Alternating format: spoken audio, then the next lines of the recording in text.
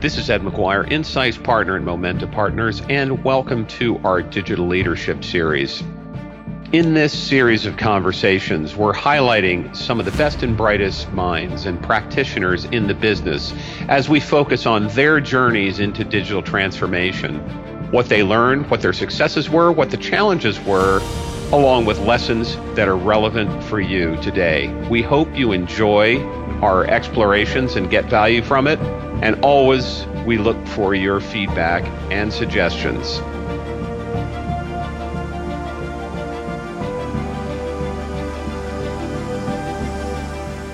Good day, everyone. This is Ed McGuire, Insights Partner at Momenta Partners. And today we have a very special guest in our Digital Leadership Series. And our guest today is Bill Rue, who is currently the CEO of digital business at Lend-Lease, which is a global developer and construction company for high-rise and real estate development.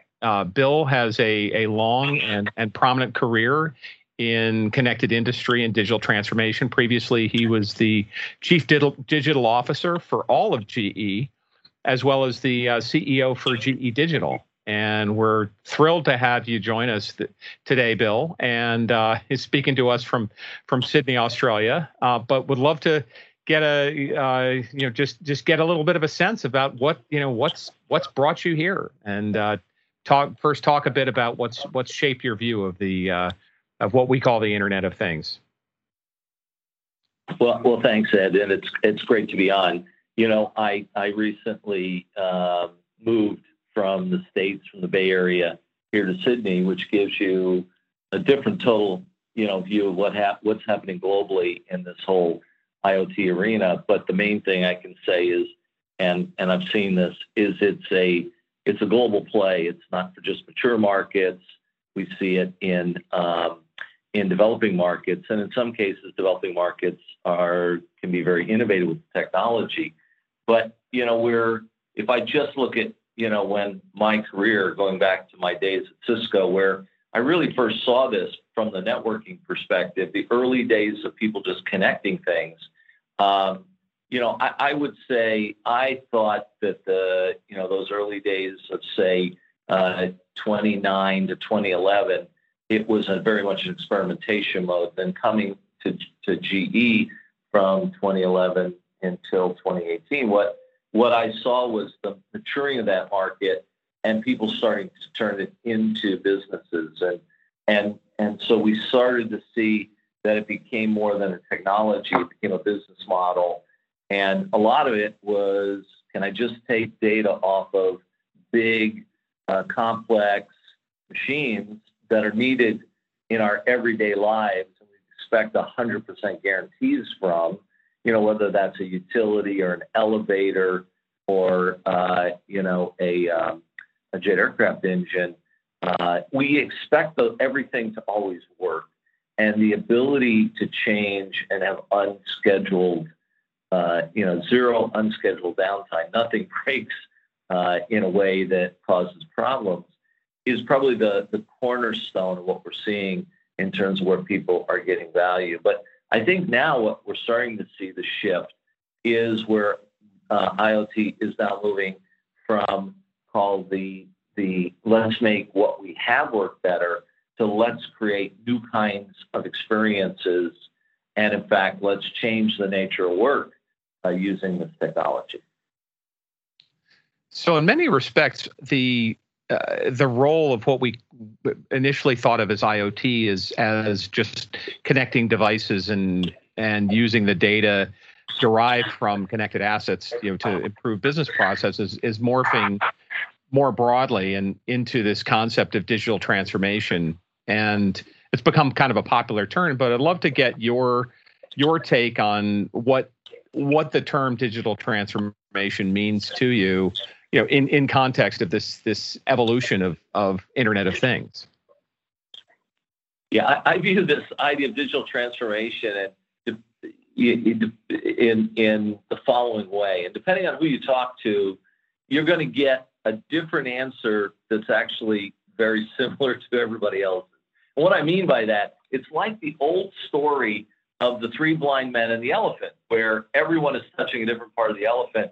And when they're asked to describe it, one has the tail, and he says, well, it's a rope, and one has the trunk, and he says, well, it's a fire hose, and one has the leg, oh, it's a tree trunk. In other words, depending on the technology we approach digital transformation from is how we define it. So if you're in the AI game, digital transformation is all about AI and data. If you're in the IoT game, you're really talking about connected machines, because that's where a lot of this data is coming from, and so on. So when you think about digital transformation, it's being led, it's technology led for sure. Without the technology, we wouldn't see the disruption occurring. But it's more than one technology. So when you start looking at IoT and connectivity and data, you want to build an outcome. You want to do something with it. It's not just there to connect. And that's where IoT has always failed, is anybody who just connected is sort of been commoditized. So you're really talking about the outcomes you can generate off of that. Well, then that brings in the idea of AI. Well, the amount of data you're talking about, you suddenly see the cloud as playing an important part of this game. And so when I look at digital transformation, I think there's sort of a set of table stakes technologies that complete, let's say, elephant. That's, you got to be thinking about big data. You got to be thinking of cloud, AI, machine learning. It's all about mobile delivery. That's how people work. You've got to think about the open source capabilities that sit under this, whether it's Docker or Kubernetes or so on, and the ability to manage this scale and so on. That's sort of the table stakes technology. Then I just say there's a whole set of other technology that's going to continue this, and that's why this digital transformation's got a lot of legs, 20 more years, because you're talking about natural language processing, and where is Siri and Alexa and all those technologies going to fit in? Where is edge compute going to come in? Drones and bots and robotics, AR, VR, 3D manufacturing, blockchain, autonomous systems. All of that technology is over the horizon. And as much as the people working at, are think every day about it, it's still not in the mainstream as those other things are. So what you look at all this technology, that's the cornerstone of enabling digital transformation. And only companies that can master, let's say, a heavy set of that are going to be able to play in this game.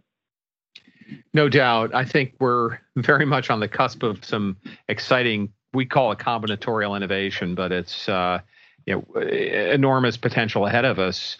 But if we dial the clock back a bit, I'd love to understand a bit of your experience as really being at the nexus of what a lot of people think about the industrial IoT. I mean, what you came into GE as GE was putting together a Predix platform and started articulating this vision that just resonated hugely across the industry of the power of 1% and just thematically really helping the market wrap its arms around this massive transformation. Could you talk about what it was like for you to to come to a leader in what we'll call in traditional industrial technologies, and really look to apply and establish the vision of where you wanted to take the business and also really break through some uncharted waters? Yeah, I was very fortunate to be able to work at a great company as GE, and I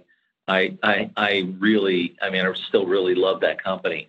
So when you look at it, though, GE's always been a leader at driving these kinds of transformations in the market that require innovation. And the thing that I would say that I learned very early on at GE, as opposed to when I was coming from Cisco, where I had a very technology-centric view of this IoT space, is that the business needs were pretty profound. And there were really three things that I could sort of boil down that what we saw over that period of time at GE that we were trying to address, and I think GE through Predix and what it's done is address the big part of this, is one is the shocking thing to me was industrial productivity was essentially flat, 0% productivity gains for something like 5 or 6 years. We came out of the recession, we saw productivity gains, and then it just stopped. And I think one could look and say that essentially the traditional methods are no longer good enough to drive productivity. And so productivity really needed a reboot. That's that power of 1%. And it doesn't matter what industrial sector you're talking about. You're just not seeing the gains, except in those companies that are really beginning to use digital and data and analytics to foundationally change their business processes. So it's no longer, hey, I'm just going to apply Six Sigma and Lean and those traditional techniques. They've run their course. That doesn't mean you stop doing those, but if you don't add digital to that, if you don't automate and make things more autonomous, you're never going to get the productivity gains that are necessary to compete in the next generation. So the first thing was productivity. It's all about productivity. The second thing is that if you begin to look at tech firms slightly differently, which we did, and as to what makes them successful, I don't think they look at themselves this way, but we realized that leaders in digital are tied to asset optimization and better outcomes. And what do I mean by this? Well, essentially, Google takes advertising, and if you look at advertising as an asset, as much as the Jettercraft engine is an asset, and look, they found a better way to deliver and optimize that asset, and that's what that propelled them. If you think about Apple, I look at them differently. They figured out a better way to deliver and consume applications, and applications being an asset. Uber and taxis, Airbnb and hotel rooms. So you begin to realize that the world is moving to asset optimization, whether those are hard assets or those are soft assets, virtual assets. But every asset we have in the world is being optimized.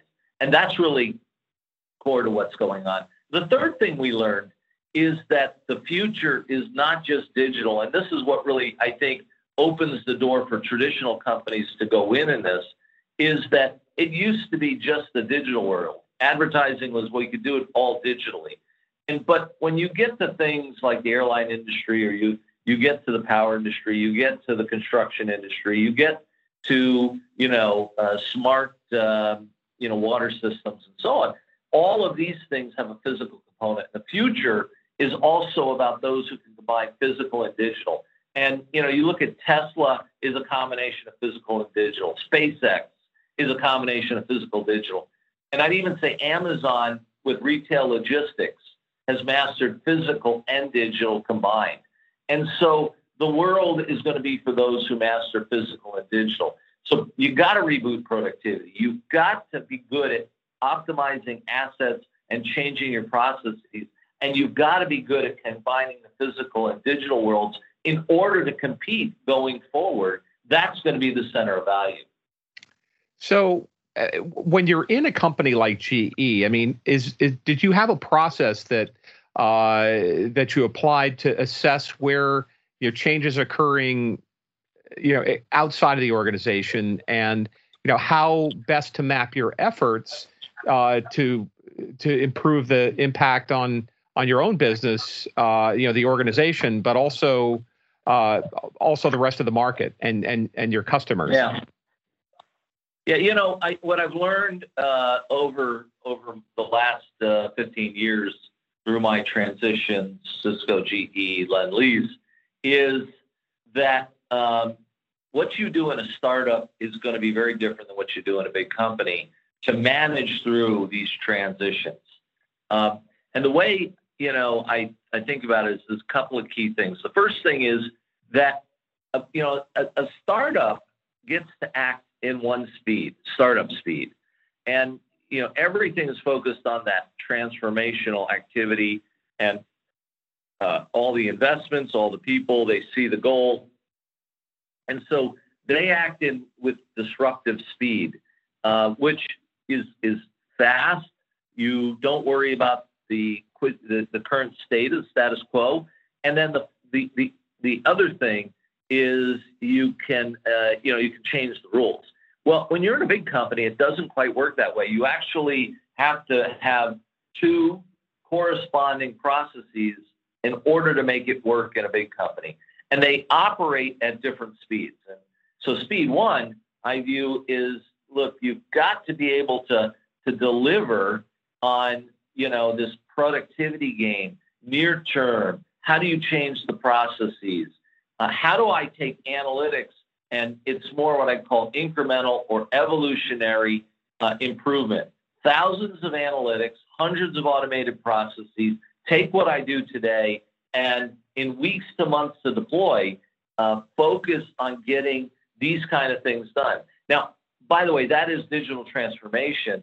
It's aimed at trying to transition you from the old into the new.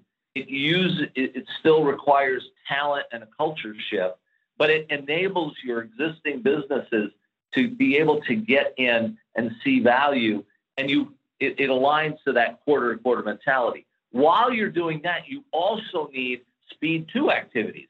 These are the disruptive platforms that you're trying to create, the things where you're trying to get a leading position and change the nature of the game. And you can't go do thousands of analytics and hundreds of automated processes to disrupt. You're going to focus on a platform to get out there and change the world. And in order to get something major like that done, it's 12 to 18 months to deploy.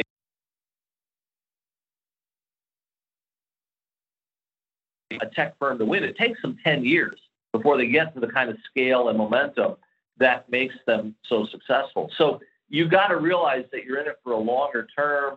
How you judge it is very different. So in a big company, the thing that's important is you've got to realize you've got speed one and speed two activities. You've got to have a portfolio of both. And one is evolutionary, one is revolutionary. And you've got to be able to get the leadership and the people in there to get behind both simultaneously and make sure they're supportive of both in the right way. So you don't roll your disruptive thing across your business and disrupt your business because you're going to disrupt your quarter-to-quarter numbers. On the other hand, you don't say, oh, those guys lose money, they never do anything. What you do is you try to get a few things going, the initial pilots, then embed in the business, make sure you take care of it. And I think that's what I really learned is you've got to have both simultaneously. The last thing I would just say on this is, there's the real challenge for a big company is they all, you either want to have all the traditional people in the company become digital, or you say, okay, we're going to nurture digital out separately. And that neither of those work very well. You've got to really lean into the fact that you need new digital natives, the new tech stack and the new IP and the new disruptive things. You need digital migrants from the existing base for domain knowledge, translation, lay the groundwork for adoption. And you need all your employees to become digitally enabled. So you got to lean into the organizational structure, which quite honestly, of all the things I found, that's really the hardest, is to get the structured talent, organization, culture changing to accept speed one and speed two, embrace it, and make it successful.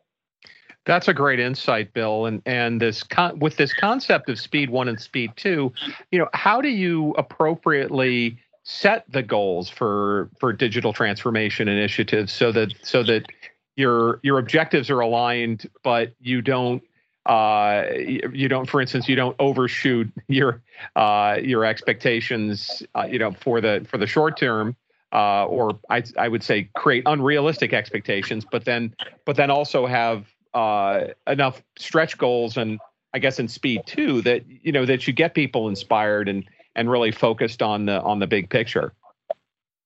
Yeah. Well, every digital initiative has to be tied to a specific metric in order for it to succeed in a big company. And if you think about a startup, they the moonshots, right? They take the moonshots. Most moonshots, at least my impression, and I think the data backs it up, fail, right? And it's okay in Silicon Valley. I mean, there's a culture of failure and acceptance of moonshot failures, which doesn't exist in a big company. So getting back to that speed one, speed two, your speed one, you've got to establish it's evolutionary. So they have to have very specific metrics. But I would say they can be maybe not moonshot metrics, but how about lower orbit around the Earth kind of metrics, right? Still big, hairy goals like, can I improve my utilization rate or my reliability rate or minimize my downtime rate by 10%? Those sound easy, but that's worth a lot of money to any company. And the question is, okay, can I find the analytic or automate the processes that are going to get me there? And so you're picking very specific, metrics, and you're trying to make them achievable, but you actually want to pick something that's measurable and hard to do. And I think that you've got to tie it to those kind of metrics. Otherwise, become science experiments or technology plays that, that there's a disconnect to the end user. And the end user cares about minimizing downtime or productivity or energy savings or something. And you've got to connect it to them there because that focuses your mind on solving the right kind of problems. On speed two, I think you've got to have the kind of goals we're talking about, but now you're talking about moonshot kind of goals where you really are trying to foundationally change the nature of the business you're in, that you're talking about a 50% productivity, or I think the way the Valley really looks at this is a 10x play. If you're not getting an order of magnitude shift in those moonshots, or you're not targeting an order of magnitude shift, you are not aiming high enough. And I think that is a struggle often for bigger companies to be able to accept that, but then transition that into what you do, execution. But the only other thing I'll mention is think about how many moonshots are talked about in the Valley, and then think about how many actually end up accomplishing something meaningful. But when you win big. So you gotta do that to win in your industry for 10 years, but you've still got to have these near-term things. So speed one, speed two, you got to keep in mind which one you're doing and the metric shift, and you've got to be willing to have the sort of stomach to get behind them in the right way. If you compare and contrast the Silicon Valley moonshot mindset with the objectives of a big company, how do you measure your success or progress so that you can course correct midstream if necessary, right? Because the expense or the potential cost of something headed down the wrong path for a while can be pretty extensive. Are there any best practices or thoughts that you have on being able to course correct if something's not going as planned? Well, I always feel that growth covers a lot of sin, right? I mean, if you're growing, you can feel that you've got to be growing. I think is the really the medicine for these speed two activities, these moonshots. If you don't have some way to ensure that you've got uptake of what you're doing, customers are applying it, and it doesn't mean they're sort of all in, but they are beginning to utilize this in a meaningful way so that you can begin to grow what you're doing. I think the second thing is you've always got to keep in mind that in the end you don't really go against perfection. You got to go against the market. You got to say, hey, I'm going to be number one or number two in what I'm doing in this moonshot, and then be able to judge, are you number one or number two out in the market? Because if you're number one or number two against your competitors and you're growing, you can see a path to where you've got to get to. The only last thing is it feasible? That to me is for a moonshot. You've got to be able to fish or cut bait on the idea that the technology is feasible. It's cost effective. You can scale the business. And I think the ability to know a great idea without the right technology that's too early is the same as being wrong. So you've got to make sure that the technology is feasible to create your moonshot. You've got to make sure you got the talent to get there. But if you can judge that you're number one and you're growing, then I think you can show that you can win this. But that's why it's a different process for that S2. You got to have the stomach to go 10 years. And, I love companies like, you got to admire a company like Amazon, where AWS, they had that, they grew it over time, but they weren't publicly announcing the numbers for a very long time. And I think that, that's a smart company. That's a company committed to building a market and owning something and being number one. And I think that is a good model for bigger companies to emulate and look at and say, okay, they do something, and we should be able to try to emulate. Yeah, that's not really a trivial undertaking, particularly for a public company. If you look at, a company like SpaceX, for instance, which has had many, many years of experimentation and how shall we say, less than successful moonshots. It really is can be a daunting task to pull off these long-term goals, right? When if it's not a daunting task, you're probably not doing a moonshot. Yeah. Exactly. Well, you'd alluded to the challenges of organizing talent and the organizational structure. How have you thought about for one, evaluating the structure of an existing business that's about to undertake a big transformation and ensuring that the organization's appropriately structured for digital change? I would love to get your thoughts on building an organization and some of those considerations there. Yeah, it's the same problem whether it's a startup or it's a big company. It's just that the big company has a lot more challenges to accomplish it. Look, these digital businesses are a team sport, meaning if I'm a startup, you get the people you hire, everybody gets behind what you're trying to do. And the ones that succeed are the ones where they are maniacally focused on accomplishing their mission. Everybody's pulling together. And it doesn't mean you don't have the normal, tension of having groups working together. But when you get groups working together in a startup, you go so fast that you can just outrun others and win. And so, that coupled with, you got to have the right talent. What makes these small startups scary is just the brain power and the capability. So they can go fast, they're focused, they got great talent. Well, and it's a team sport. Everybody understands what they're trying to do and is able to play. It's the same in a big company, but the problem is that you have to do it at a totally different scale. And what makes it hard is that, you've got to be able to bring the whole company along. You've got to get them moving in that direction, or you never see the benefit.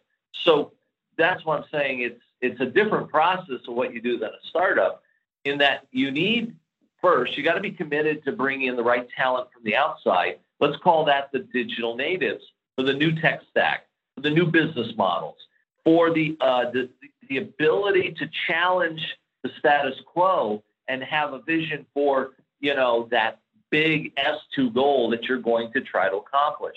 The second thing, though, is it cannot be done in a vacuum, because it's hard. I can't really point to a company that's separated it out and it worked well, where the company itself became better as a result. The ones you see is where they're able to make it work together. And so you need digital migrants for the domain knowledge, the ability to translate, the ability to lay the groundwork for adoption within the existing set of businesses. And if you don't establish those migrants early on, then you don't have these two groups able to effectively work together. Over time, you really got to think about how 14,000 employees become digitally enabled. Now, I have a theory on this part, which is, look, every employee I talk to, they have a mobile phone. They have a ton of apps on it. They know how to do all that. And what is amazing to me is big companies often forget that's their channel to their employees. So embrace it. I don't care whether it's iOS or Android. Make sure you're delivering your capability to your end employees so that they are enabled, because they are ready to embrace it. I've never seen where they're like not willing to in any environment. Everybody has the same technology, and if you give them that capability on their phone, they know how to do something with it. At the same time, I would say that what a big company has in terms of what I would call digital blockers are slightly different than what a startup has. So one is culture, and every big company, suffers from, NIH, DIY, and DN. Not invented here syndrome, do it yourself, do nothing. And those three things are the competitors to innovation. And if you can't sort of get beyond those and make the company, embrace this new thing and decide to participate rather than NIH or DIY or do nothing, you can't make the shift. That's why those digital migrants are important to the translation and the adoption. I think the second thing is leaders at the first level, the second level, the third level of any company need to message and have actions tied to strategic desires. So they can't just say, well, that's somebody else's, let them message it, or it's just the CEO. It's got to be done at the business leader level and one level down, where they say, look, we are all in on digital. We're going to do this. Here's our play. The third blocker I see is business models. Great technology without clarity on the customer delivery model and pricing can't win. And inevitably in big companies, where they often miss is not the talent and the technology. It's that the startups often are willing to get delivery models and pricing and a focus on the customer that just is unbeatable. And that's what big companies should be able to do better, because they have better insight in theory. And then lastly is the funding models. In big companies, there's often a peanut buttering of funding across every initiative, or there's too many initiatives. Whereas what happens in a startup is the venture capitalist is a great partner, because they come in and say, I'm going to give you this money, and I'm all in, but you're going to focus. You're going to show me that you're going to get there. How do you get those your own processes aligned to that? Has to be done. And I think that's something that those four blockers, culture, leadership, business models, funding models, if you can get those blockers out of the way, and then you can get the right talent inside and outside the company working in tandem, and then you think about your end customer, your employees or your end customers enabled through their mobile devices, this is how a big company can win. Are there ways that you can effectively bridge different cultures? I mean, you just alluded to a number of these blockers and approaches to essentially dividing the culture, I guess, into having you have the digital natives who kind of get where you're going to go, the digital migrants, but when you deal with areas like engineering, for instance, and industrial technologies, there are very different philosophies of product development and go to market than information technologies, of course, and of course it's a very different sales philosophy when you're selling a capital asset or a product with a maintenance model versus an X or an everything as a service. How do you think about ways that a company can bridge distinct cultures while preserving what's best about each one? Yeah, every big company was and is an innovator in the spaces they serve. The discomfort comes with the digital technology, which is a complete foundational change to what they've done, right? So, if you go into traditional material sciences or, new construction techniques, et cetera, every one of these existing businesses has been an innovator That's what's made them so successful. That's what's made those engineering cultures so successful.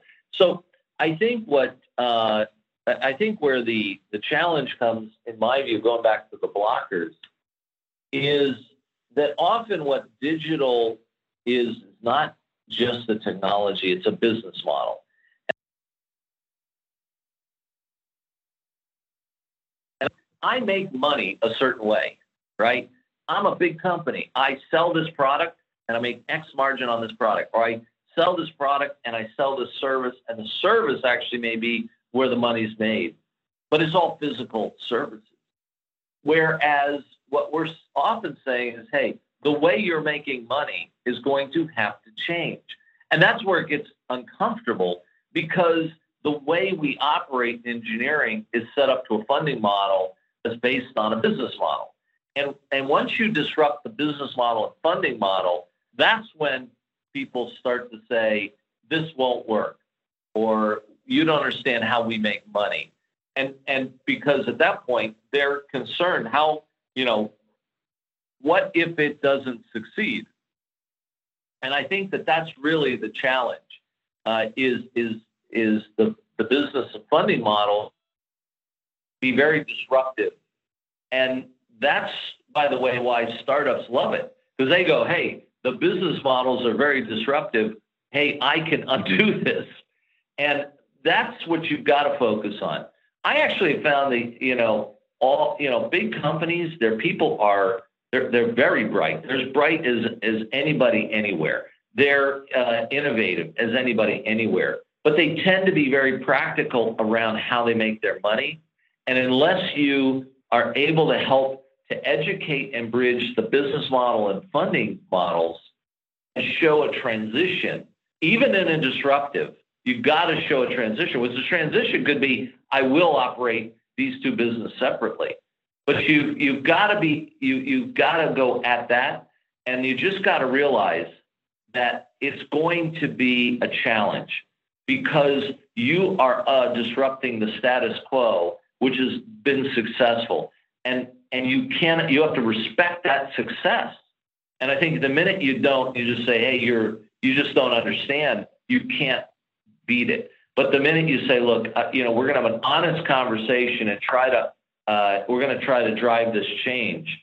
You've just got to take on that hard work. And that then finally, I just say it's an education process. And unless you're up to educating, you can't make your way through it. That's why a startup can win, because they don't have to deal with the transition.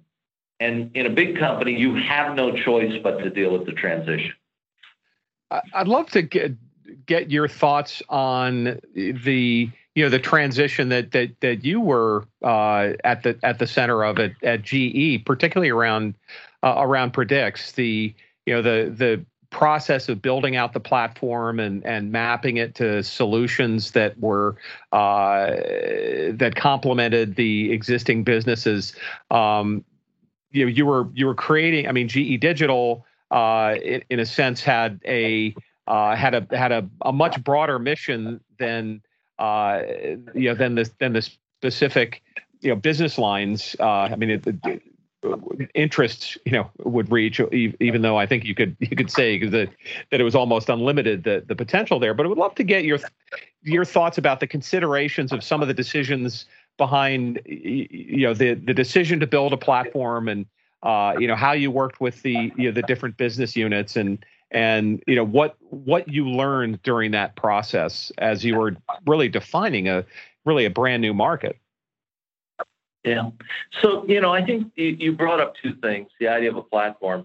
Look, I think, everyone realizes that in every market, there are platforms, and platform can mean a ton of things, to an infrastructure provider. The platform is that enabling technology, cloud platform, let's say like AWS or Google Cloud or Azure.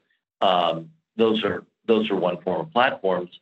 But you just go on Amazon. Another form of a platform is they have a platform for retail. You look at Uber; they have a platform for transportation or taxis, or depends on how you want to look at it. So you've got platforms at multiple levels, and I think that the couple of things that I've learned through this is that getting your platform right at the right level for your business is incredibly important, and that you've got to make sure that you're at the right level of the stack for your platform. So for some people, that right level is that infrastructure level of being the cloud provider. For a company like GE or any industrial firm, I think that you really are at a higher level. You got to be more at that application layer, where more akin to where the Amazon retail is at, where you're providing outcome based business services. As I said, the first transition in the market was predictive maintenance is worth a lot of money in the entire industrial world, and that's an important place to be. So I think the first thing that every company needs to do is make sure that they're really clear on the level of platform they're at, and at the right level. And then, by the way, you build on other people's platforms to get to your platform, and you just got to get comfortable with that as well. You don't need to build everything yourself. In fact, building everything yourself is the wrong thing to do. So I think that two key lessons. What is make sure your platform is aligned to your customers and what you're trying to achieve with those customers. Build on everybody else's platform, and be careful you're not you're not at the wrong level. I think I think just giving GE credit, a lot of credit, where they've taken Predix and APM, and it's been it has been an incredible journey. And again, I said it before, I obviously deeply admire what that company is established here, especially since they were early on and they created the market. And you got to give credit where credit is due. The second, I think, thing, around this is not just the platform, but is what you said. It's knowing your businesses, and so the diversity, of the businesses across GE is an interesting challenge, because not everyone, their business has the same problem. So knowing which problems you're solving is important. And in the end, you can't be a platform that's everything to everybody. I guess you can if you're like a cloud platform, but that's, as an industrial firm, you've got to be focused on what you're trying to do. And it goes back to what I said before. You've got to have the digital ambassadors, the digital migrants, those folks in businesses who are essentially owning this. The businesses are critical to being, first-class players in this, owning it, your best partners. And I don't care what company you're at. If you're not figuring out how to embed it within your existing businesses, then it slows down. On the other hand, if you try to embed it with your existing businesses, it slows down, because you've got a lot of people to convince and cajole and work with. That's just the nature of it. And if you don't choose to lean into that, you'll just find you can't be as successful. So get your platform right at the right level. Know what problems you're trying to solve. Make sure you know who your customer is, and that customer, that's a problem they want solved. That's a value proposition they need. Realize you can't do it all yourself, and align yourself into your existing businesses as effectively as you can, realizing that the nature of human beings, the nature of organizations is one of very difficult to embrace and adopt. That's why big companies often aren't able. That's the innovator's dilemma. But at the same time, those who conquer the innovator's dilemma, the scale of a big company allows them to win in a way that a startup can't. So I'd say that's the downside, is trying to do that. The upside is, once you've done it, it's an unbeatable combination. No doubt. And when you look at the initial expectations around connected industry and industrial Internet of Things, and we go back to sort of 2013 or 2014. I'd love to get your sort of a higher level view of the industry, where there were some fairly, I would say, optimistic expectations that we'd see a big ramp. This is a lot of this was embedded into Wall Street expectations that the industrial IoT would see this massive inflection point, and I think what happened, it became a lot more deliberate. But I'd love to get your perspective on the what became a disconnect between, I would say, more aggressive adoption expectations, and the down on the ground realities of really driving transformation across pretty sophisticated industries. Yeah, well, for big companies, their customers are often existing big companies too. They're not startups. And so, if you think of what, in my perception of, AWS's first set of customers were startups, right? Not big existing firms. But as they developed, their business, then they moved into the big existing firms who found it easier to embrace the technology. And now, you're at a point where everybody, nobody says, hey, cloud is too risky. But when you're talking about your customer base being large companies, they're no different than you. There are innovators within it. There's a desire to make that shift. They know they've got to deal with what I talked about before, the productivity, et cetera. But the hard part is that you've got to be able to talk to those customers, unleash your customers.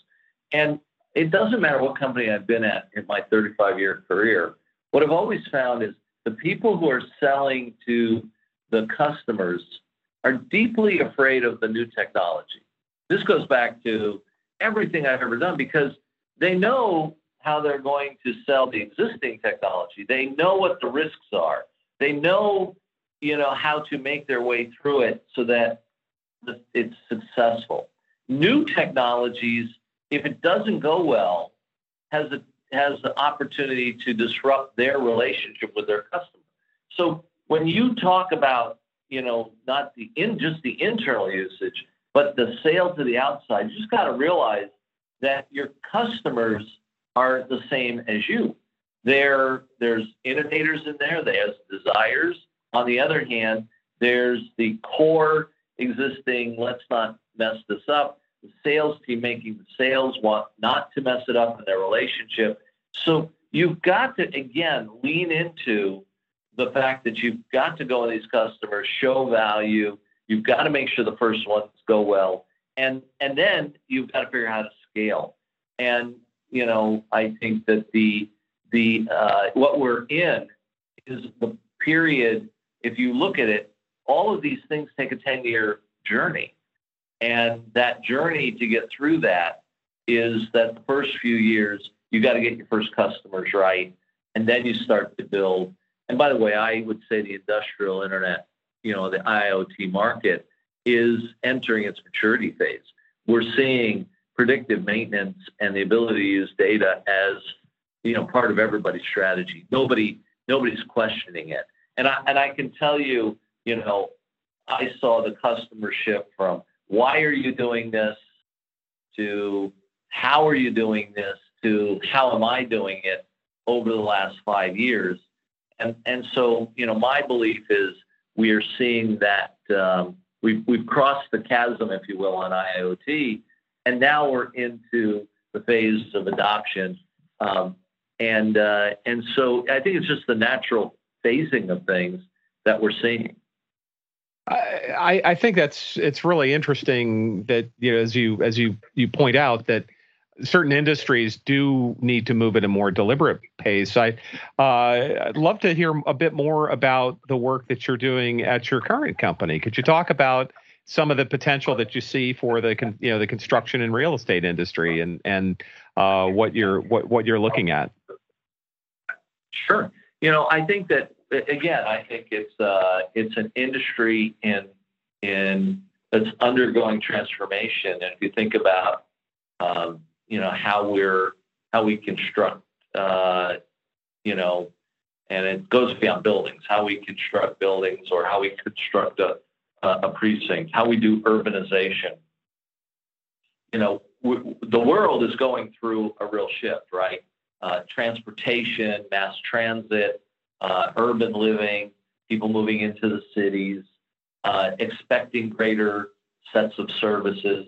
We see a movement for people, the retiree communities and how that's changing. What we're seeing is a sense of urbanization and community that is very different than the way we thought about building things in the past. So you got that one trend going on. I think the second trend is certainly people more cognizant of the idea of the greening of how we construct, sustainability. You have that going on. I think the other thing is, we also are starting to see a world where the way we generate energy is changing, and buildings are becoming more the center point of where a lot of the generation is. I mean, how to use rooftop space for solar, and so on. So what we're seeing is a change in all of these kind of things happening simultaneously, which changes the way you design your let's say environments. And I think nobody's making more land, and the best, most constructive pieces of land, you need to come in and find the optimal use of that, the optimal use of making it a great place for people to live, work, play, and so on. So as you think about it, everything from how we design the space and think about how people move through it, how people live in it, how we're sustainable, to how we construct it and the kinds of materials. For example, at Lend-Lease, they're building high-rise buildings now, not in concrete, but in wood, because wood technology is changing that allows you to do, great structures out of wood components at levels you didn't do before. And I'm just watching a building go up in wood, outside my office, a high rise, and it's incredible to see it in wood, which provides a lot of benefit as well. So you're seeing these kind of shifts occur and the kind of demands people are putting on these buildings. So when you think about it, that is going to have a digitization effort, a manufacturing effort. We'll see the shift over time in construction to where the design will move from being a 3D design to a digital twin. And that digital twin will not just be a drawing, but it'll be a living, breathing model that goes from the designer to the construction manager into the building operator, and that model will continue to grow to where it's an accurate representation, which allows you to do predictive analytics on how to get better energy, how to operate the building better, how to provide better services to your people who are living and working there. And so one is, I think digital twins are going to play a big role here. I think the second thing that we're going to see in this is that we're going to see a movement from, full bespoke construction into manufacturing-based construction. We're already seeing startups in this area that are trying to do, you construct the skeleton at least, if not most of the building off-site, and then you put it together. The way as kids, we always imagine Lego blocks, which is really hard. So I think we're at the early stages of the manufacturing in buildings and construction. I think the last thing is, the IoT. I already see that I saw some buildings in Singapore that it's amazing the use of IoT with cameras and smart trash cans and everything else that allow us to just live a cleaner, better, safer, more interesting life. So we're going to see more IoT technology for sure as, table stakes in every design.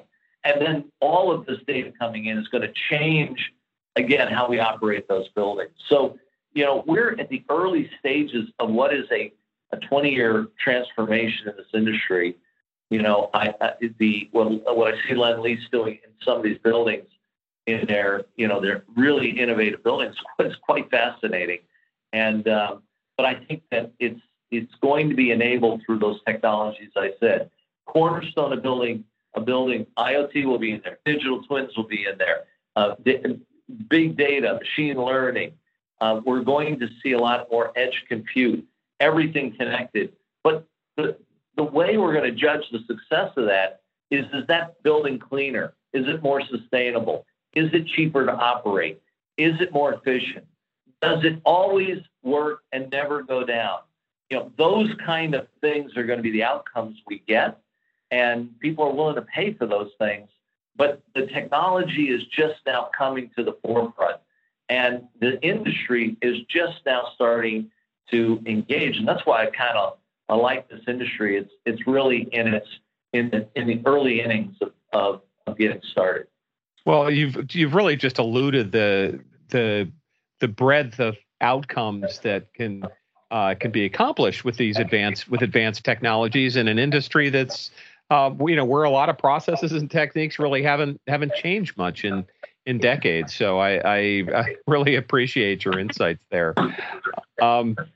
One final question, Bill, which is that I always like to listen, or I like to ask our guests, is whether if there's a resource or a book recommendation you might be able to share for our listeners. Yeah, well, there's a ton of them, and one I saw the author speak, and then I read the book, and I think it made me really think differently about this idea of scaling, and the author took the perspective of startups, or what he calls upstarts, and but I think I looked at it and said, hey, how do I apply it to a big company? And I think there's a lot of good lessons, and it's called Unscaled, and it's Hemant Taneja is the author. And I really think it talks about how AI can disrupt every industry. So that would be the one most recently that had a lot of impact on my thinking. That's a great recommendation. I'm not familiar with it, and I'm absolutely going to put it into my book list, my reading list. So, but anyway, Bill, it's been a pleasure talking to you. Your insights and experience are invaluable, and we really appreciate the time you've taken to share. Again, this is Ed McGuire, Insights Partner at Momenta Partners, and we have been speaking with Bill Ruh, who is CEO of digital business at Lend-Lease. And Bill, I want to thank you once again for taking the time to share your insights and experience once again. All right, thanks, Ed. It's been a real pleasure.